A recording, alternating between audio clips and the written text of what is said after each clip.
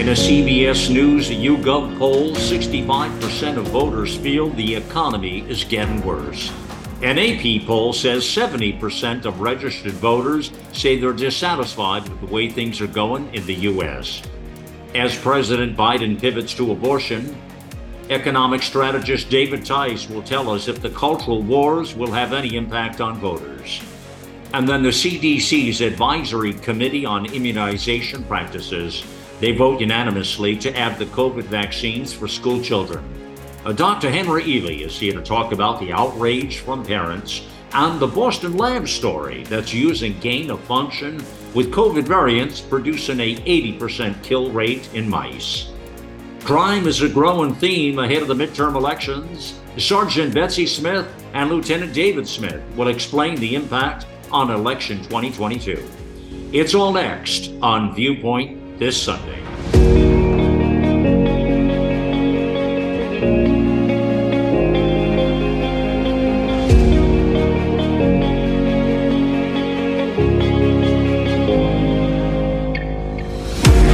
It's time to put away the bias, the lies, and deceit, and bring forth real talk from real people about real news, providing the out loud truth and capturing the essence of a new generation, all in a fast-paced hour.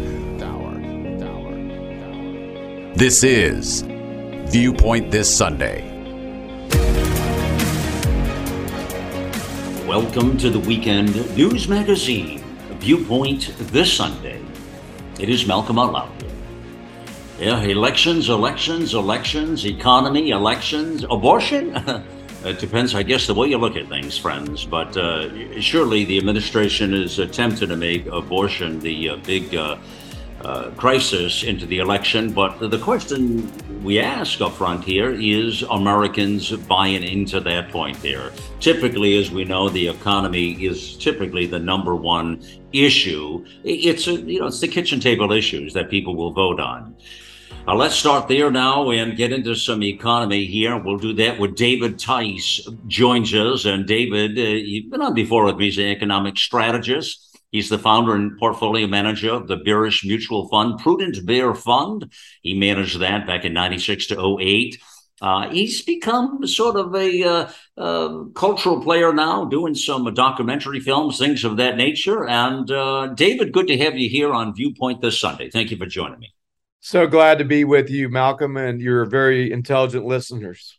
Terrific. That is the only ones we have that listen here for sure. All right, let's talk about some of these surveys and stuff that we're seeing now. We're just weeks away. I mean, we're less than 3 weeks away, just a couple out now, 2.5 weeks from the midterm elections. What do you make of the signs that you're seeing right now? You see the administration try to pivot over the last couple of months to abortion. Are Americans buying into that? The polls are still saying that it should be a red pickup because of the economy, because of inflation, because of crime, et cetera. And obviously the Democrats are trying to make people pay more attention to the abortion issue. They're winning with some voters, certainly, but I think it's still going to be a red wave, in my opinion. I think the Democrats have screwed up here by a couple different issues specifically in terms of gender modification and in terms of defunding the police. Right. Those big issues, I think most commonsensical oriented people are saying there's something not right there. And therefore, they're leaning back towards Republicans. Registered voters who say abortion is very important favor Democrats over Republicans, and we would imagine that to be true, by nearly 2-1, David, 55% versus 29%, which is why the administration has pivoted, because they can't run on their policies. They can't run on the economy. You can't run on any of those things. So you have to run on something. So you're running on this sort of a cultural war issue. Listen to this. 70% say the future of democracy in the country is very important. Democrats hold a narrow lead among these voters. So this surprised me. 46% support Democratic candidates of those folks, while 40% back Republican candidates. Why do you think that is? Let's get into the psychology a little bit about that future of the democracy, because that's a catchphrase that you're hearing a lot these days with where we're at as a country. Why do you think more Democrats are concerned with that than Republicans? That surprised me. Yes, that's a bit of a shocker to me, but I think that came from this narrative that Democrats have, been trying to outline for a while, talking about the deplorables, talking about the MAGA movement, and Joe Biden talks about that, how this is a right-wing takeover, and talking about the insurrection supposedly from January 6th. Therefore, there's a lot of naive people that are buying into that narrative. And so, frankly, it shows the Democrats have won, in terms of convincing people. And that's why we all have to be very vocal to our friends and relatives and tell them that this is a lot of poppycock. I was thinking about that actually coming into the program today, what you just said, because based on what we're talking about with the future of the democracy, isn't a lot of it as well because the megaphone, the media, is really owned by the socialist Marxist left. They're pushing these narratives out there, and even as bad as things are, they still give it a soft landing, so people are not that outraged, and it's far from the truth. If this was on the other side of the aisle, David, and there was the Republican president that was running on these sort of numbers and what have you, what do you think the media would be doing? You're 1,000% right, Malcolm. The big issue is the media. So I'm a big fan of Senator Ron Johnson from Wisconsin. And so he was involved in some debate recently, and the New York Times explicitly said that he is a source of misinformation as far as that being a fact. And obviously there's different opinions about what he says, but from a newspaper like the New York Times, but how should we expect anything less to make that kind of blatant fact? I mean, that's certainly a travesty. Yeah, and the problem is people believe it. A lot of people still believe if they're reading it, it must be true, or if they're seeing it, it must be true. Nothing could be further from the truth. All right, so currently 38% of adults approve of Joe Biden's job performance. I don't know who those 38% are, but anyways, 59% disapprove. Yet, listen to this, 41% say they favor the Democratic candidates in their districts, while a nearly identical percentage, 40%, David, say they support Republican candidates. That's out of this Pew Research that I'm using as a reference point here. 18% are not sure how they would vote or favor candidates other than Republicans or Democrats. Good luck with that. So here's what I'm really wondering. If the numbers are 41 and 40, that are favoring the 41%, the Democrat candidates in the districts, or the Republicans, 40%. Yet, if an economy is driving an electorate and we have the kind of numbers we have, why are those numbers? I'm a little shocked by this part of the Pew Research. The 41% saying they favor. What are these people? This is, other than twisted, tainted headlines, I'm not even sure what they're looking at. 41% say they favor Democratic candidates, but yet we just laid out the policies are not working from the Democratic administration. The economy is tanking. Why do you think that is? Isn't this kind of weird? I think a lot of it, Malcolm, is a number of people that are not doing as well look at the Democratic Party as a way they're going to get more from the system. And there's going to be bigger handouts from a Democratic administration. Although I was also shocked by the fact that there are more Democrats coming from college-educated households than Republicans, which I was a little bit shocked because typically college-educated people, college graduates, are obviously doing better, financially from an income perspective. And the fact that they are still leaning in a majority to the Democratic side, it just shows how well the Democratic liberal narrative has been working. And as you said before, that's 1,000% due to media orientation. And then you see that the administration has just released the last of this 180 million barrels from our strategic petroleum reserve. The last batch was 15 million barrels of oil from this. It's very controversial, to say the least. I think since about last March, they knew this was going to be a tough year, David, in the election and the midterms. And they've tried to put this new green energy sort of blow up the energy system. I don't know what you want to call it, but it's stranger than hell. And you're seeing some of the transition of this now. I've been noticing the last many days and weeks, a lot more electric cars coming onto the market. It looks like these car companies have been strong-armed to go along, to get along. It appears with the incentives coming out of Washington. What's your sense of all this? Can it work? Will it work? This is getting stranger now, this whole thing getting on this Green Deal plan and EVs, and then, trying to trick the electric by releasing all this strategic petroleum reserve. What do you make of this from the energy side of the aisle? Well, this is an outright disaster to this new focus on EVs, and California essentially mandating that all cars will be EVs in a decade or so. So you mentioned a documentary that I've been involved with. I've produced a documentary called Grid Down, Power Up, and it essentially talks about the vulnerability of our power grid. But our power grid is very dated and rickety, and frankly, it's not well protected from adversary threats or from a geomagnetic disturbance, a solar flare that we're bound to have in the next 20 or 30 years. But for us to put even more burden on that grid by getting individuals to all depend even further on the grid.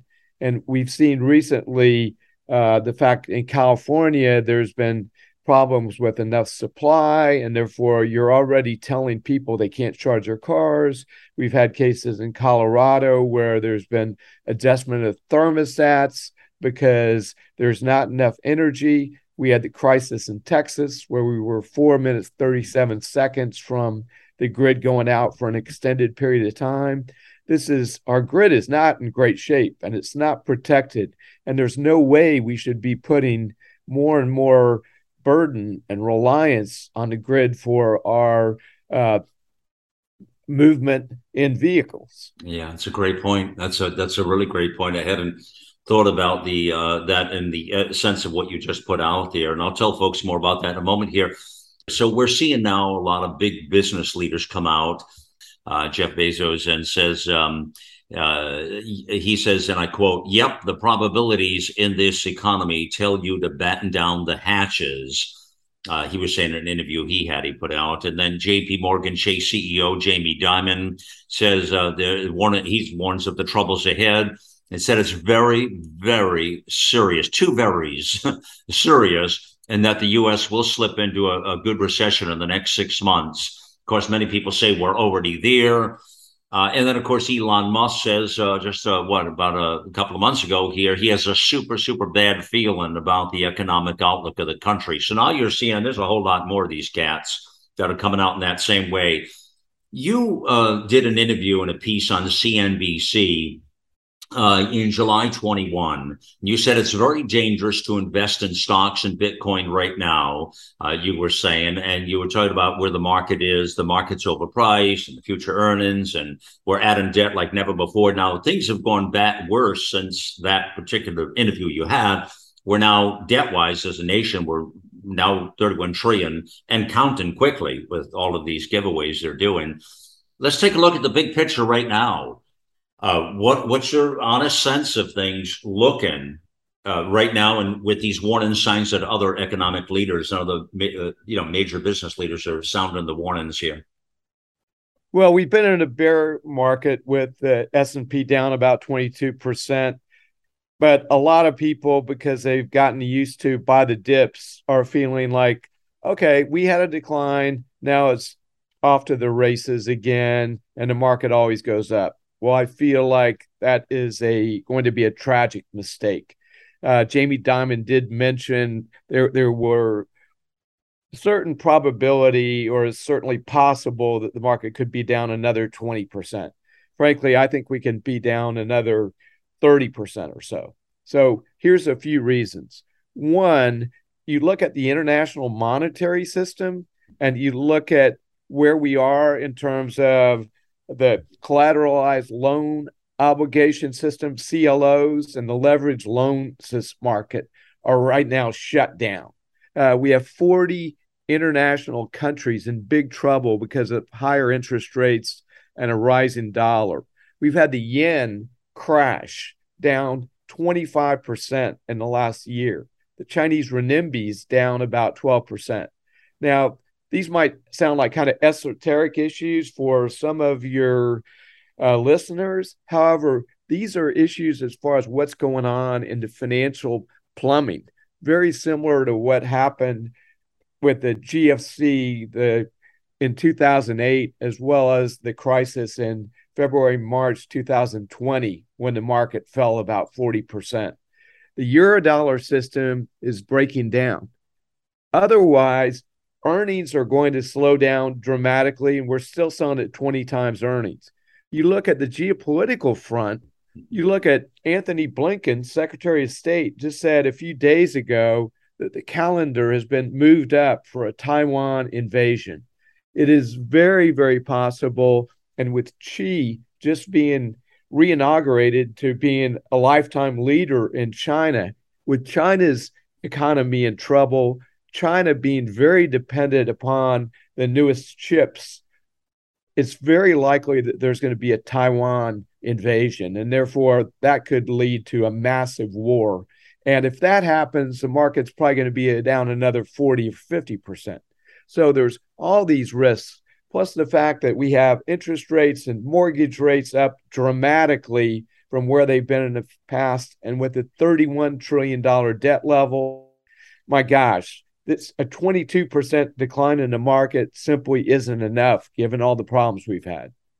And we don't really know the severity of the collapse we're going to have, whether it's just a severe recession or a borderline depression, do we? No, it's hard to say how this plays out. It's more likely to play out in a stagflation with some more inflation, but just a crashing economy.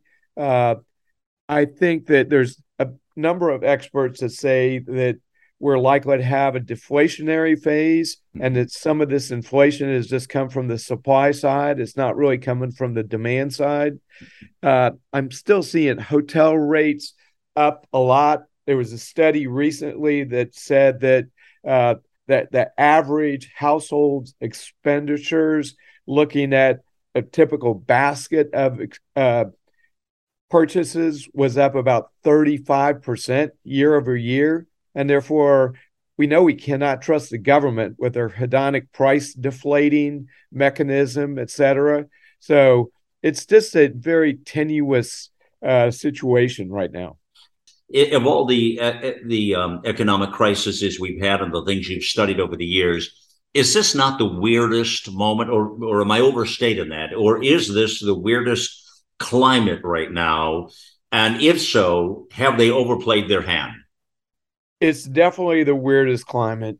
And as you mentioned before, the whole emphasis on critical race theory and gender modification, et cetera, and politicians lying to us like we've never seen, and with the media complicit in this, and with this massive amount of debt, and then Fed tightening, and we know how dependent that the U.S. government is paying out interest expense, and with this massive amount of debt, we've never seen anything like this. And it's a great movie to watch if it wasn't so tragic in terms of the consequences for ordinary people. The landscape is going to change, safe to say. Let me tell folks now that film, by the way, is that released out there now, David? Is that out there? Yeah, yes, it is released. So it is on our website at Grid Down Power Up Yeah. Now, you can watch it today and probably for the next 3 or 4 days. We're likely to take it off the market for about a month while we build a crescendo of interest for a hard release. Wow. So right now we've had a soft release, but we're going to have a major marketing campaign leading up to a launch. And therefore, to lead up to a launch, we're going to have to take it off the market for a while. So you can watch it over the next couple of days at griddownpowerup.com. Tell your friends. We have the trailer available on our website. We also have the capability for you to write letters and emails and sign petitions and make phone calls to your regulators, legislators, and your members of your board of directors of public utilities. You can do that just from, recognizing even from the trailer how much risk that our civilian infrastructure has. Yeah, I've seen this film, and it is well done. I mean, it really makes you think. If you weren't thinking before this film, you surely will be thinking after this film, to be sure. And it's based on life. I mean, it's facts and data, and the story tells itself, and the risks are real. And I pray to God we never have to go through some of the calamities that we could experience from the electric grid, which we've been talking about for some time, and David took it to another level in this film. Now, if you go to AmericaOutloud.com, up at the left top sidebar, where a lot of the activities are, you'll see there's a direct link right into that film. Grid Down Power Up is what it's called. GridDownPowerUp.com is the site. It's the name of the movie, and you can see that right there, that clip there. David, thank you for joining us on Viewpoint this Sunday, sir. Glad to be with you, Malcolm. Look forward to the next time. A couple of very interesting stories coming up next with Dr. Henry Ealy. Stay right there. More Viewpoint in just a moment. The America Out Loud Talk Radio app is on Android or Apple. It's the perfect way to listen in to the new generation of talk shows and hosts who are ready to inform and inspire. Cold and flu season is here. Wouldn't it be great if you had a way to minimize airborne viral threats? Well, now there is, and it's a povidone iodine-based antiviral nasal spray called Cofix RX. You might even say it's just what the doctor ordered. To reduce your chance of getting hurt, you wear a safety belt when you're driving. To limit sun damage, you wear sunscreen on the beach. Cofix RX is just like that. It's an additional layer of protection. It's sold by thousands of pharmacists and medical doctors nationwide. It's made right here in the USA. Again, it's a povidone iodine-based antiviral nasal spray. You've heard them talk about it here on the Out Loud Network over and over again. Check out CofixRx.com. That's COFIXRX.com for a retailer near you, or use coupon code OUTLOUD for 20% off at CofixRx.com. We know you love the versatility and portability of the Genesis Fogger, but sometimes you just want to set it and forget it. Well, we heard you. Introducing the UX4 HOCL Atomizer. This stationary unit quietly protects you and is perfect for smaller spaces. With over 250,000 units sold in Japan, it's now available in the United States. Visit genesisfogger.com/outloud to see the UX4 in action and receive a 15% discount on either Fogger with promo code OUTLOUD. With Genesis, you're ready for anything. A couple of big stories here coming up next year, and one is I'm sure you've been seeing this, but the CDC, it's called the ACIP, the Advisory Committee on Immunization Practices, ACIP. I have a few other adjectives we could use, but probably shouldn't do that early Sunday morning here. And in any event, these 15 members got together and they voted to make the COVID shot part of the kids' vaccination schedule, if you were, the immunization schedule that the kids usually get, which, by the way, a lot of people are even questioning the routine vaccines. We get many people in here saying, I don't trust them anymore. That's where they really messed up here. And the word vaccine has become so toxic in itself that I think they've done a lot of damage here. We'll start with that story and then have this other very interesting one out of the Boston lab, which we'll touch on. Let's bring on Dr. Henry Ealy now. Dr. Ealy is a licensed naturopathic doctor, founder of Energetic Health Institute, He's the author of over 200 published works, the lead author on a series of peer-reviewed research papers. He's involved in a grand jury indictment trying to get these, which is part of kind of where I want to start, actually, Dr. H. And we'll go at Dr. H here, but since we're all friends. And but the op-ed, the message you put out just the other day here was to point out, listen, there are people making these decisions at these organizations. It's not the organizations doing this in a vacuum somewhere, but who are the people who are making these crazy decisions? And you go ahead and you point that out in the piece, which is getting a lot of play at America Out Loud. Meet the 15 CDC members who voted to add the deadly COVID shots to kids' vaccine schedule. So let me ask you this. A lot of people don't really still understand why this is a bad thing. Why is this a bad thing? Well, Malcolm, it's a bad thing because for several reasons. Number one is that they added a shot to a childhood schedule when that shot is still in clinical trial. And we lay that out in the article that Pfizer, Moderna, Johnson & Johnson are all still definitively in clinical trial, phase 3. They're not going to be out of clinical trial on their primary clinical trials until late 2022 and early 2023. And those dates keep getting moved back, by the way. So whenever they need more time, they just push them back. Now, why is that? Why is that? Well, they do that. Who knows? Honestly, who really knows about that? What I'm asking or wondering is I don't really know. Is it because they don't get the right results? Is it because why? I mean, why did they? I mean, you would think they'd anxiously want to get those results out. Well, I don't think any of these companies are anxious to get away from the PrEP Act. I think that's why the Biden administration keeps prolonging an emergency that doesn't exist, extending the emergency out, because it gives them that extra protection from civil litigation under the PrEP Act. Now, by adding these shots onto the schedule, they get the additional protection for children from the 1986 National Childhood Vaccine Injury Act, and specifically 2 clauses in there that we lay out in the expose that really prevent Americans from suing these pharmaceutical companies when their kids are injured or killed by the shots. So the products are not approved by the FDA. They're in clinical trials are still taking place. Big pharma vaccine companies get to put these shots, this product, out to the mass public with no risk whatsoever. And by chance, if somebody gets seriously ill or dies, it's on the person who took it, not the people who made the product. Is that correct or incorrect?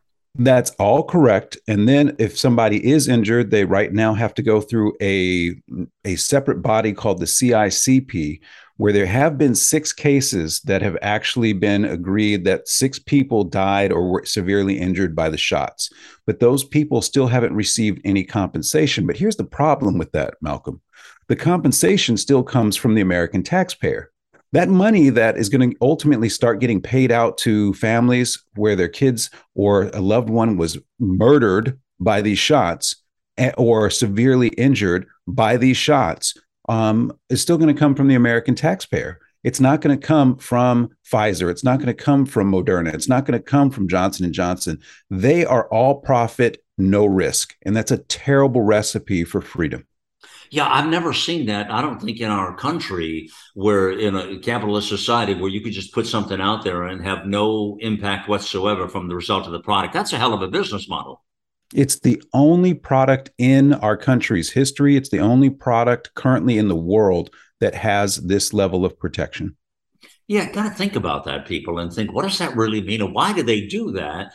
And I guess they do it. The big pharma is in bed with big government. I guess I think they all have money in each other's stock and getting fat, rich, and happy. Is that it?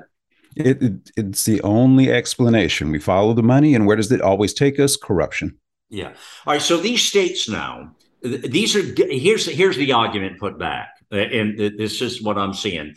These are just guidelines. We're not telling people really what to do. This is the CDC now. These are just guidelines. These are like nothing. This is like silly putty, Henry. Come on. Mm-hmm. And, so states can make the decision. So there's a difference. I mean, if you live in California, you know which way that state is going versus a direct opposite of that. If you live in a state of Florida, you know where that state is going. Mm-hmm. So what do you say about that argument? The guidelines, of course, a lot of people don't follow any of this stuff. They think the CDC walks on water, and then whatever they say, they bow down and kiss their feet, or politely kiss their ass too. But anyways, what do you say about that?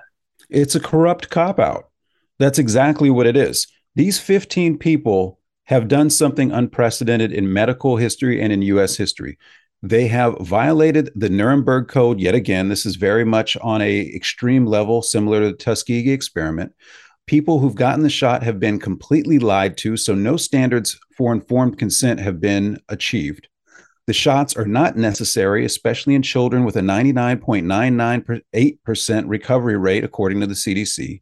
They are not safe with all the incredible advancing that we're hearing in myocarditis, with the recent studies that have come out of Taiwan and Japan, with the records that we have in VAERS already supporting this, with the number of people who've died and the number of people who've died within 48 hours of receiving the shots. These shots should be pulled off the market and the clinical trials closed. There is no prevention of infection. We know because they stopped reporting breakthrough cases because so many people who got the shot were still getting sick anyway. And on top of that, everything is still in clinical trial. When you put that recipe together for 15 people who supposedly have a background in medicine and research and supposedly are held to ethics, right? Is this even necessary for children? This is infuriating at this point, that these 15 people would vote in unison to experiment on our children. What's going to happen is when it's added to the childhood schedule, not only do these companies get protections, but now the states like California, where it is you have to have all your shots before you go to school, you just sentenced children to death. These are the things that they are trying to say, well, it's just a state issue. That is a corrupt cop-out. There are states that already demand students have to get all their shots before they go into a classroom. In those states, you just sentence children to death. And you have no doubt that some kids will die from this. We already have proof that children have died from the shots. Right. Ernesto Ramirez Jr., Simone Scott. We already have definitive proof that children have been killed by these shots. Now what's going to happen is the CDC has put it on the schedule. California has mandated it before a kid can get into a classroom. There are going to be children who are getting these shots that their parents otherwise wouldn't have given the shots, but except to access things like public education, and those children are going to be severely injured and die. Right. Any idea why, I don't know that you know this, is there any idea why those 15 CDC members would vote this way? They're corrupt. When people show you who they are, you have to believe them. This is why, Malcolm, I was saying in the opinion piece, we have to stop blaming alphabets. We have to stop blaming buildings. We have to start blaming people and shining the light on them so that they don't get to hide in public. That's why I put their pictures, which are all public domain, on the article. That's why I put the contact information in there, because we need to let these people know that we know who they are, and they answer to us, not their secondary slave masters. All right. That's where these are the people, what you're saying is, that are making the decisions to put this kind of rubbish out there.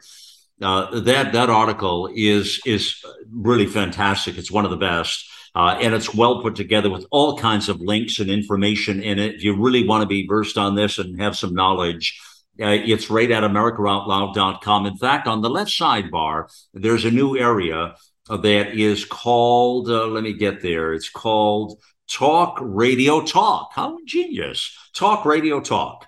And so these are the kinds of hot buttons we're talking about all over the place on Talk Radio. And you'll see it right there. Meet the 15 CDC members who voted to add deadly COVID shots to the kids' vaccine schedules. A lot there. Now, let me get to this other big story. And if that doesn't really irritate you this morning, friends, this next one surely will as well. So at Boston University, a lab up there, they are doing some experimentation, which you heard a lot about gain of function through the Wuhan lab. Well, this here is very similar to that. They've taken the variant, a combination of the Omicron and the original virus in Wuhan, and they are experimenting on these things on mice, and which has killed this new thing they're doing has killed 80%, get those numbers, 80% of the mice infected with it. The university has said, like proudly or something like that, some massive accomplishment of some sort.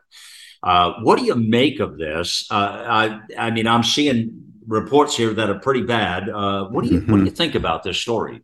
This is a horrible thing. This is what I was telling people this week. We have to really keep over target on. We can't let this one go. This is what happened. We have a level 3 biosafety lab in the heart of a city. That should never happen, number one. But they are doing, supposedly, we are investigating this still, level 4 research. Level 4 research that Boston University claims was approved by the Institutional Biosafety Committee. Guess who houses the Institutional Biosafety Committee?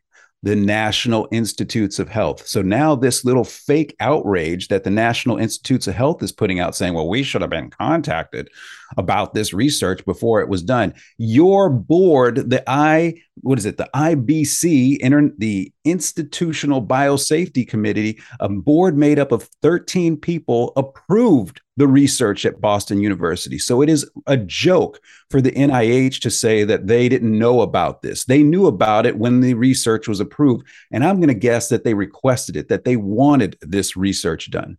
Then they said there was a second group that approved the research as well. This group is called the Boston Public Health Commission. The Boston Public Health Commission is supposed to be made up of 6 people. It's made up this year of 7 for some reason, but it's supposed to be made up of 6 people appointed by the mayor of Boston. What qualification does the mayor of Boston have to put together a hand-picked commission on public health, and especially when the head of the hand-picked commission is a gentleman by the name of John Fernandez, who's the head of Massachusetts Ear and Eye Hospitals in the city? Now, you can't make this stuff up, Malcolm.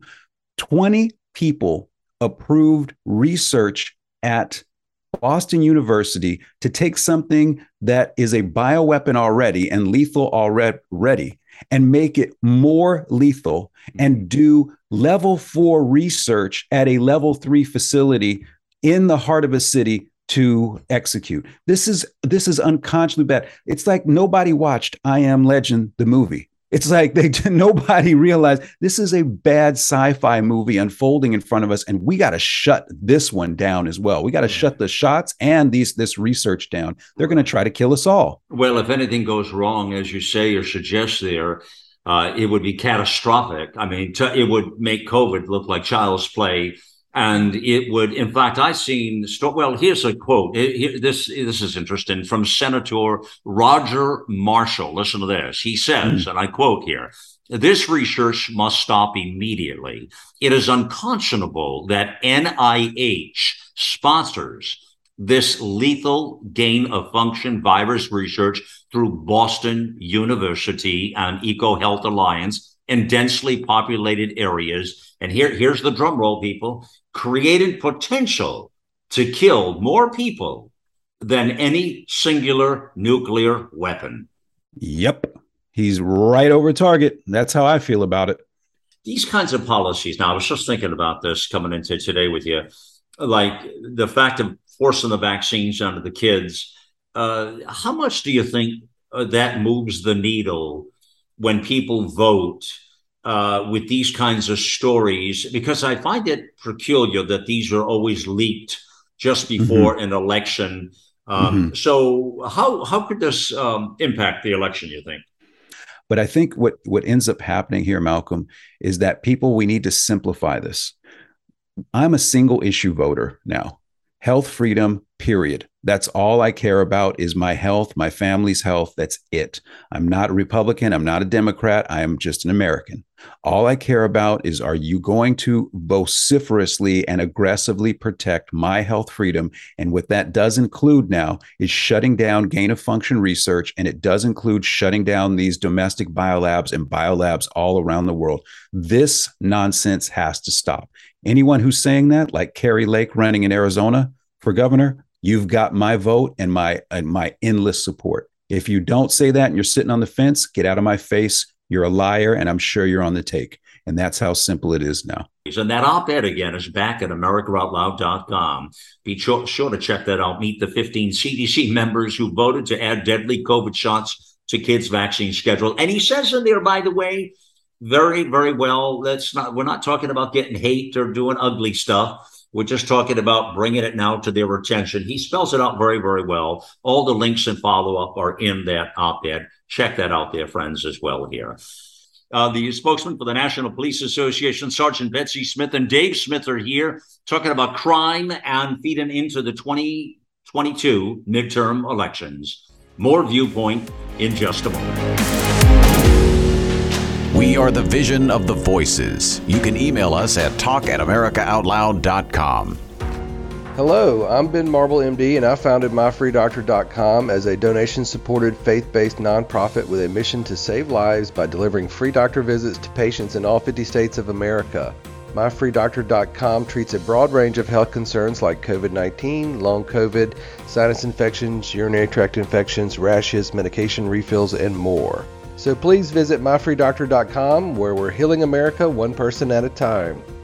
Maintaining a strong immune system has never been more critical. Nutrition company Healthy Cell created Immune Super Boost to help you strengthen your immunity, unlike other supplements that don't work. Immune Super Boost is not a pill. It's a gel you swallow with ultra-absorption of science-backed nutrients proven to support immunity, like vitamin C, D3, zinc, elderberry, and echinacea. Go to healthycell.com and use limited time code OUTLOUD for 25% off your first order. Risk-free. Love it or your money back. Guaranteed. HealthyCell.com, code OUTLOUD.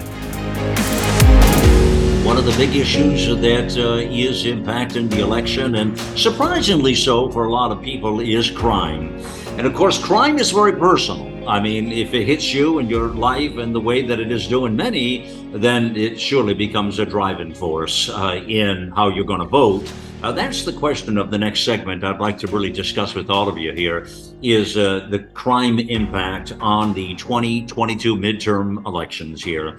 And we'll do that next with Sergeant Betsy Smith is here. She's spokeswoman for the National Police Association. And Dave Smith as well. He is one of the most recognized police trainers and is a great author as well in law enforcement, very recognized. He's done and those of you in law enforcement would know he's done a series of these humorous training sessions, JB Buck Savage, which a lot of people know him. Of course, Betsy has other names for him, but that's beside the point.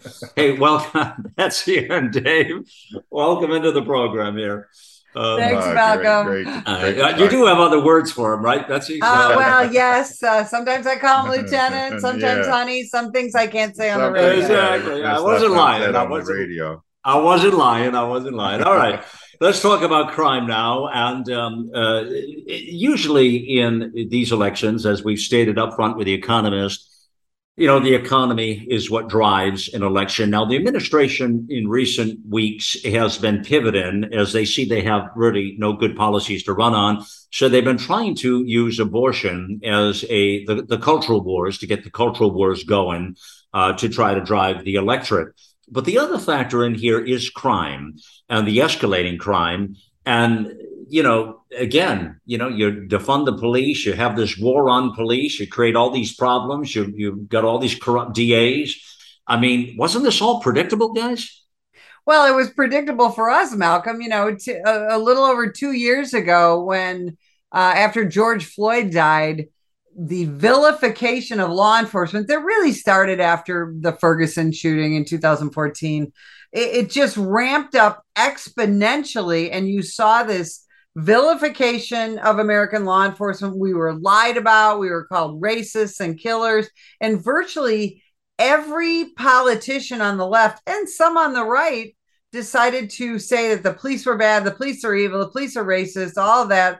That combined with the woke district attorneys and state's attorneys, starting with Kim Foxx in Cook County, Illinois, and spreading throughout the nation, they decided that they were going to get more people out of prison, put less people in jail, take less people to court. And of course, all of us who think logically were able to go, this is not going to go well for the American public. And here we are over 2 years later. It's not going well at all. Yeah, you look at some of the stats, Dave, and you look at some of the latest stats from the Major Cities Chief Association, the MCCEA, show that crime isn't just a big city issue now, that you're seeing it in suburban and rural areas, and that the uptick, there's they're saying at least, they actually phrase it this way, at least a 27% increase in homicide rates. San Antonio saw 27, Milwaukee 36%. New Orleans is off the charts. It's really become a crime center.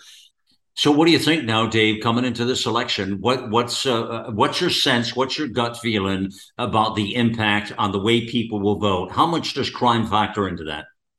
Well, I think in spite of the fact of the media, the mainstream media trying to ignore the trends and ignore the tragedies, all you got to do is see it, pick any social media, and it's permeated with videos of young people attacking elderly people, young people stabbing people, young people shooting people, and mentally ill people hurting people. And regardless of what their effect, I think it's going to have a very powerful effect. I don't think these polls are measuring it, because frankly, I think a lot of people are, now that they've been demonized, are terrified to answer a poll. Yeah, so we're not getting the real picture, you're saying. I don't believe we are, and I believe it's going to be a huge impact on this election. The key is if we had real mainstream journalists who would ask really hard questions of these prosecutors, they'd be exposed for the pure ideologues they are. They're unrealistic ideologues, and it's created this bizarre dystopian world we live in today. They have a utopian dream that doesn't translate to the real world. And now go right on a subway. And then the mayor of New York wants to rationalize away people being murdered in the subway. This really is Escape from New York time. Yeah. Sergeant Ritzie, with the being, a spokesperson for the NPA, the National Police Association, let's talk about a little bit what I've been seeing in past weeks now. It's really gotten to I don't know, I'd almost say a crescendo moment is this, the killing, the execution of cops that are happening now. And I'm wondering how that plays into it, because, you're starting to see, at least I think, you're starting to see that, I would imagine people are seeing the pain. They're seeing what's happening to these cops and these families. They're being targeted specifically and executed on the spot. And there's been a rash of these things. How much does that play into this thing, please? Well, I think especially in the last couple of weeks, people have seen that, we had a fake 911 call, drew in 3 police officers in Bristol, Connecticut. 2 were murdered. The 3rd officer was able to return fire and kill the offender. We had a veteran officer in Las Vegas murdered also on a domestic dispute. We had a female police officer in Mississippi murdered on a traffic stop. We just had a tribal officer shot this weekend in Washington State. We believe that officer is going to survive, but we have had 56 police officers murdered by gunfire. We've had well over 250 police officers shot so far this year. And the left loves to talk about gun control, but not when it comes to shooting cops, and not when it comes to using the laws that we already have on the books. But I think our citizens are seeing that the people that they are depending upon, American law enforcement, to try to keep their neighborhoods safe, despite the fact that we're horrifically shorthanded and we can't seem to recruit new people to the profession. I think people are seeing the problem. I hope that it translates into votes. And I think what we're seeing right now, for example, in New York State, where you just saw Lee Zeldin, the Republican candidate for governor, just overtook Kathy Hochul, the unelected governor of New York, in the polls. And I think a big part of that is crime. Lee Zeldin himself, while he's out campaigning, his twin teenage daughters were at home doing their homework in the middle of the day, and he had a shooting occur right outside of his home in Long Island. So I do believe people are seeing this. Now, in places like Chicago, the city, I don't know if that is going to translate into votes, because the people there in places like Chicago are just trying so hard to survive, to get by. And I'm not sure that they're paying attention. And we've also got to understand that you've got the leftist elites in many of these urban areas who don't have to worry about crime because they have gated communities and, armed security guards at their apartment buildings and things like that. They don't have to particularly worry about their own safety, and they are pushing hard for these leftist politicians to win and continue the crime spree that's happening in America. So we'll see. The other problem with areas like Chicago, Betsy, is that they're not they're sheltered from the truth. They're not really hearing the truth. And you say it well. I mean, they're wrestling with their own really very deep problems. I mean, that's another factor. I'm sure that factors into the crime buildup right now is probably the economic demise. People are hurting. That tends to create more crime as well, doesn't it, Dave? Oh, yeah. I once again, like you're saying, is that these urban areas, it's almost like if you watch the media from, WGN or one of these things out of Chicago, and of course, Betsy, we still have lots of friends back there, but less and less. We're creating our own little village, out here out west, of retirees who are fleeing. And yet at the same time, I don't know what to say, because it's frustrating to me that I like to think the American populace is rational enough, but it seems like so many people are downtrodden, and so many people will just come home and they turn on their old soaps or their old comedies and then just ignore the reality of what's happening. And it's terrible. Well, and I want to say, Malcolm, that, just because, we talk a lot about poverty and crime, just because you're poor doesn't mean you're going to be a criminal. It's just what Dave said. Being a criminal is a rational choice. The problem that we have in urban areas like Chicago is you have these law-abiding people in these neighborhoods that are solely controlled by the street gangs. And that's one of the things we don't talk about enough in this country. And it's not just in Chicago. You go to Philadelphia, New York, Miami, Los Angeles. We used to talk a lot about street gangs in the 80s and on into the 90s. For some reason, we've stopped talking about it. And a lot of cities like Chicago, you have people who say, well, you got to get rid of those gang databases because they're racist. Well, that's one of the things that we saw from the progressive prosecutors, is it was prejudicial to have this database. Yet gangs are a criminal organization. They literally are organized crime, and they terrify. And gangs come from fear. They create fear, and it's a self-generating process where they are creating their own recruits by creating the terror they do in the neighborhoods. And they're more than willing to roll out to the suburbs or do anything. There's FBI says 33,000 gangs, not gang members, gangs in the United States. Wow. Think about that. 33,000. Just like where I used to be a highway patrolman up on the Navajo reservation. We saw in the 90s a proliferation of gangs on the reservation. There's nothing more rural than that. And yet at the same time, where do these come from? These are kids who are afraid. So they join these gangs, but you can't even talk about it anymore, because the ability to mute a free people and make them silent in what would be normally a wonderful point to rationally debate is just part of the indication of the illness of today. Yeah, these gangs that you're speaking about, that's something for further conversation, Dave, because that sounds to me like that's an epidemic in itself. Based on the numbers you just said, I had no idea or reason to think there were 33,000 of these gangs, not members, but gangs you're talking about, huh? Right. And here's one of the problems. We talk about mass shootings. Chicago has a couple of mass shootings every month, but no one talks about it because it's gangster on gangster. Part of the routine. It's one of the routines. In fact, who was the prosecutor or the mayor said, well, it was just a mutual combat. Yeah, Kim Foxx. Kim Foxx, yeah. George Soros's first prosecutor that he brought into Cook County. We have it's on video from last year. Gangs shooting at each other. You can tell exactly who they are, where they're at. And she said, well, we're not going to pursue this because it's mutual combatants. It's insanity. Those are felonies, every single one of them. And I guarantee you, one of the problems when you catch a gangster in Chicago and he's in possession of a firearm, he's an illegal possessor. He's probably wearing an ankle bracelet, keeping track of him, and there'd be no prosecution. but a legitimate concealed carry person from Indiana goes over to go shopping and gets caught with a concealed handgun, they're going to get 7 years. Well, what you're saying right now, that's why gun control doesn't work, based on what you just said right there. No, it only works on the law abiding. And that's part of that moronic ideas that you see. That's pure dystopia. You pass laws that you don't intend to use against criminals. That's tyranny. That's not logical. Boy, that is so perfectly said, Dave, right there. Think about that. I just got to freeze that moment a moment. You said it about as well as I've heard it said, Dave, that's tyranny, actually. That is so accurate.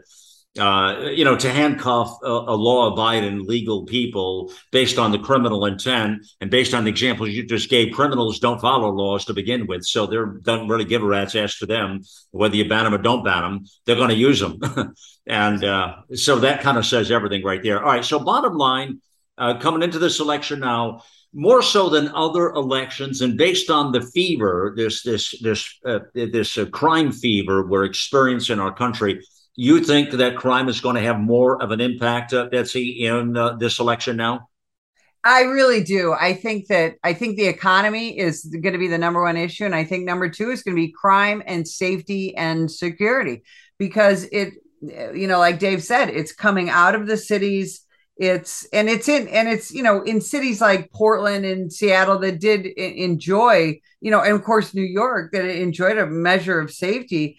Now people who felt comfortable in their neighborhoods no longer feel comfortable. They're leaving those areas. And then we see people in the suburbs where they've never had to deal with crime on any personal level. Now we're seeing carjackings and burglaries. And let's not forget, the fentanyl crisis is also hugely impacting people in the suburban and rural areas.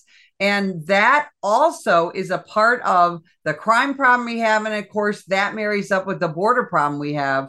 So I think that people are starting to pay more attention because it's affecting them more. If you have 100,000 dead young people from fentanyl, that's a lot of people that are going to pay attention to what's happening with the war on drugs and crime in America. Yeah, but it's all interrelated. That's exactly right. You can't say the federal government ignoring our immigration laws, ignoring our sovereignty on the border isn't intrinsic to also the criminality that we're seeing. Nobody's screening these thousands and thousands of illegal immigrants entering the country. Here in Arizona, as a young police officer in the 70s, I just remember thinking how often we arrested felons for rape, robbery, car theft. They were all out of Mexico, and they would come across, and they were essentially what I considered urban predators. They would come across legally during the day. They may have a green card to work in the United States, and they go and they would prey on our community. Then at night, go back to Nogales or wherever they went in Mexico. We had that natural proximity. The vast majority back then who came across were coming to work, legitimate, nice, good, religious people, family people. Absolutely. Yeah. And at the same time, you can't talk about those criminals without being branded as some kind of racist, because you're trying to point out this is a foreign nation, a foreign country, and these people are coming across. If you got an MS-13 guy coming across and no one catches him, you think he's not going to be some lone wolf. He's immediately going to hook up with his compadres. And here again, the criminality, and they're going to create an environment in their neighborhoods that's going to get them more recruits. Yeah. So it's a mess. Yeah. What you're speaking about there is something for future conversation as well, which is the cultural wars, and which I talked up front a bit about that with the economists as well. But these cultural wars are used as political tools all the time to silence the people, is what they're doing. And these are just not effective. But we have to be aware of it as a people here, these cultural wars and how they're being played out. It gets messy. It's really, really messy.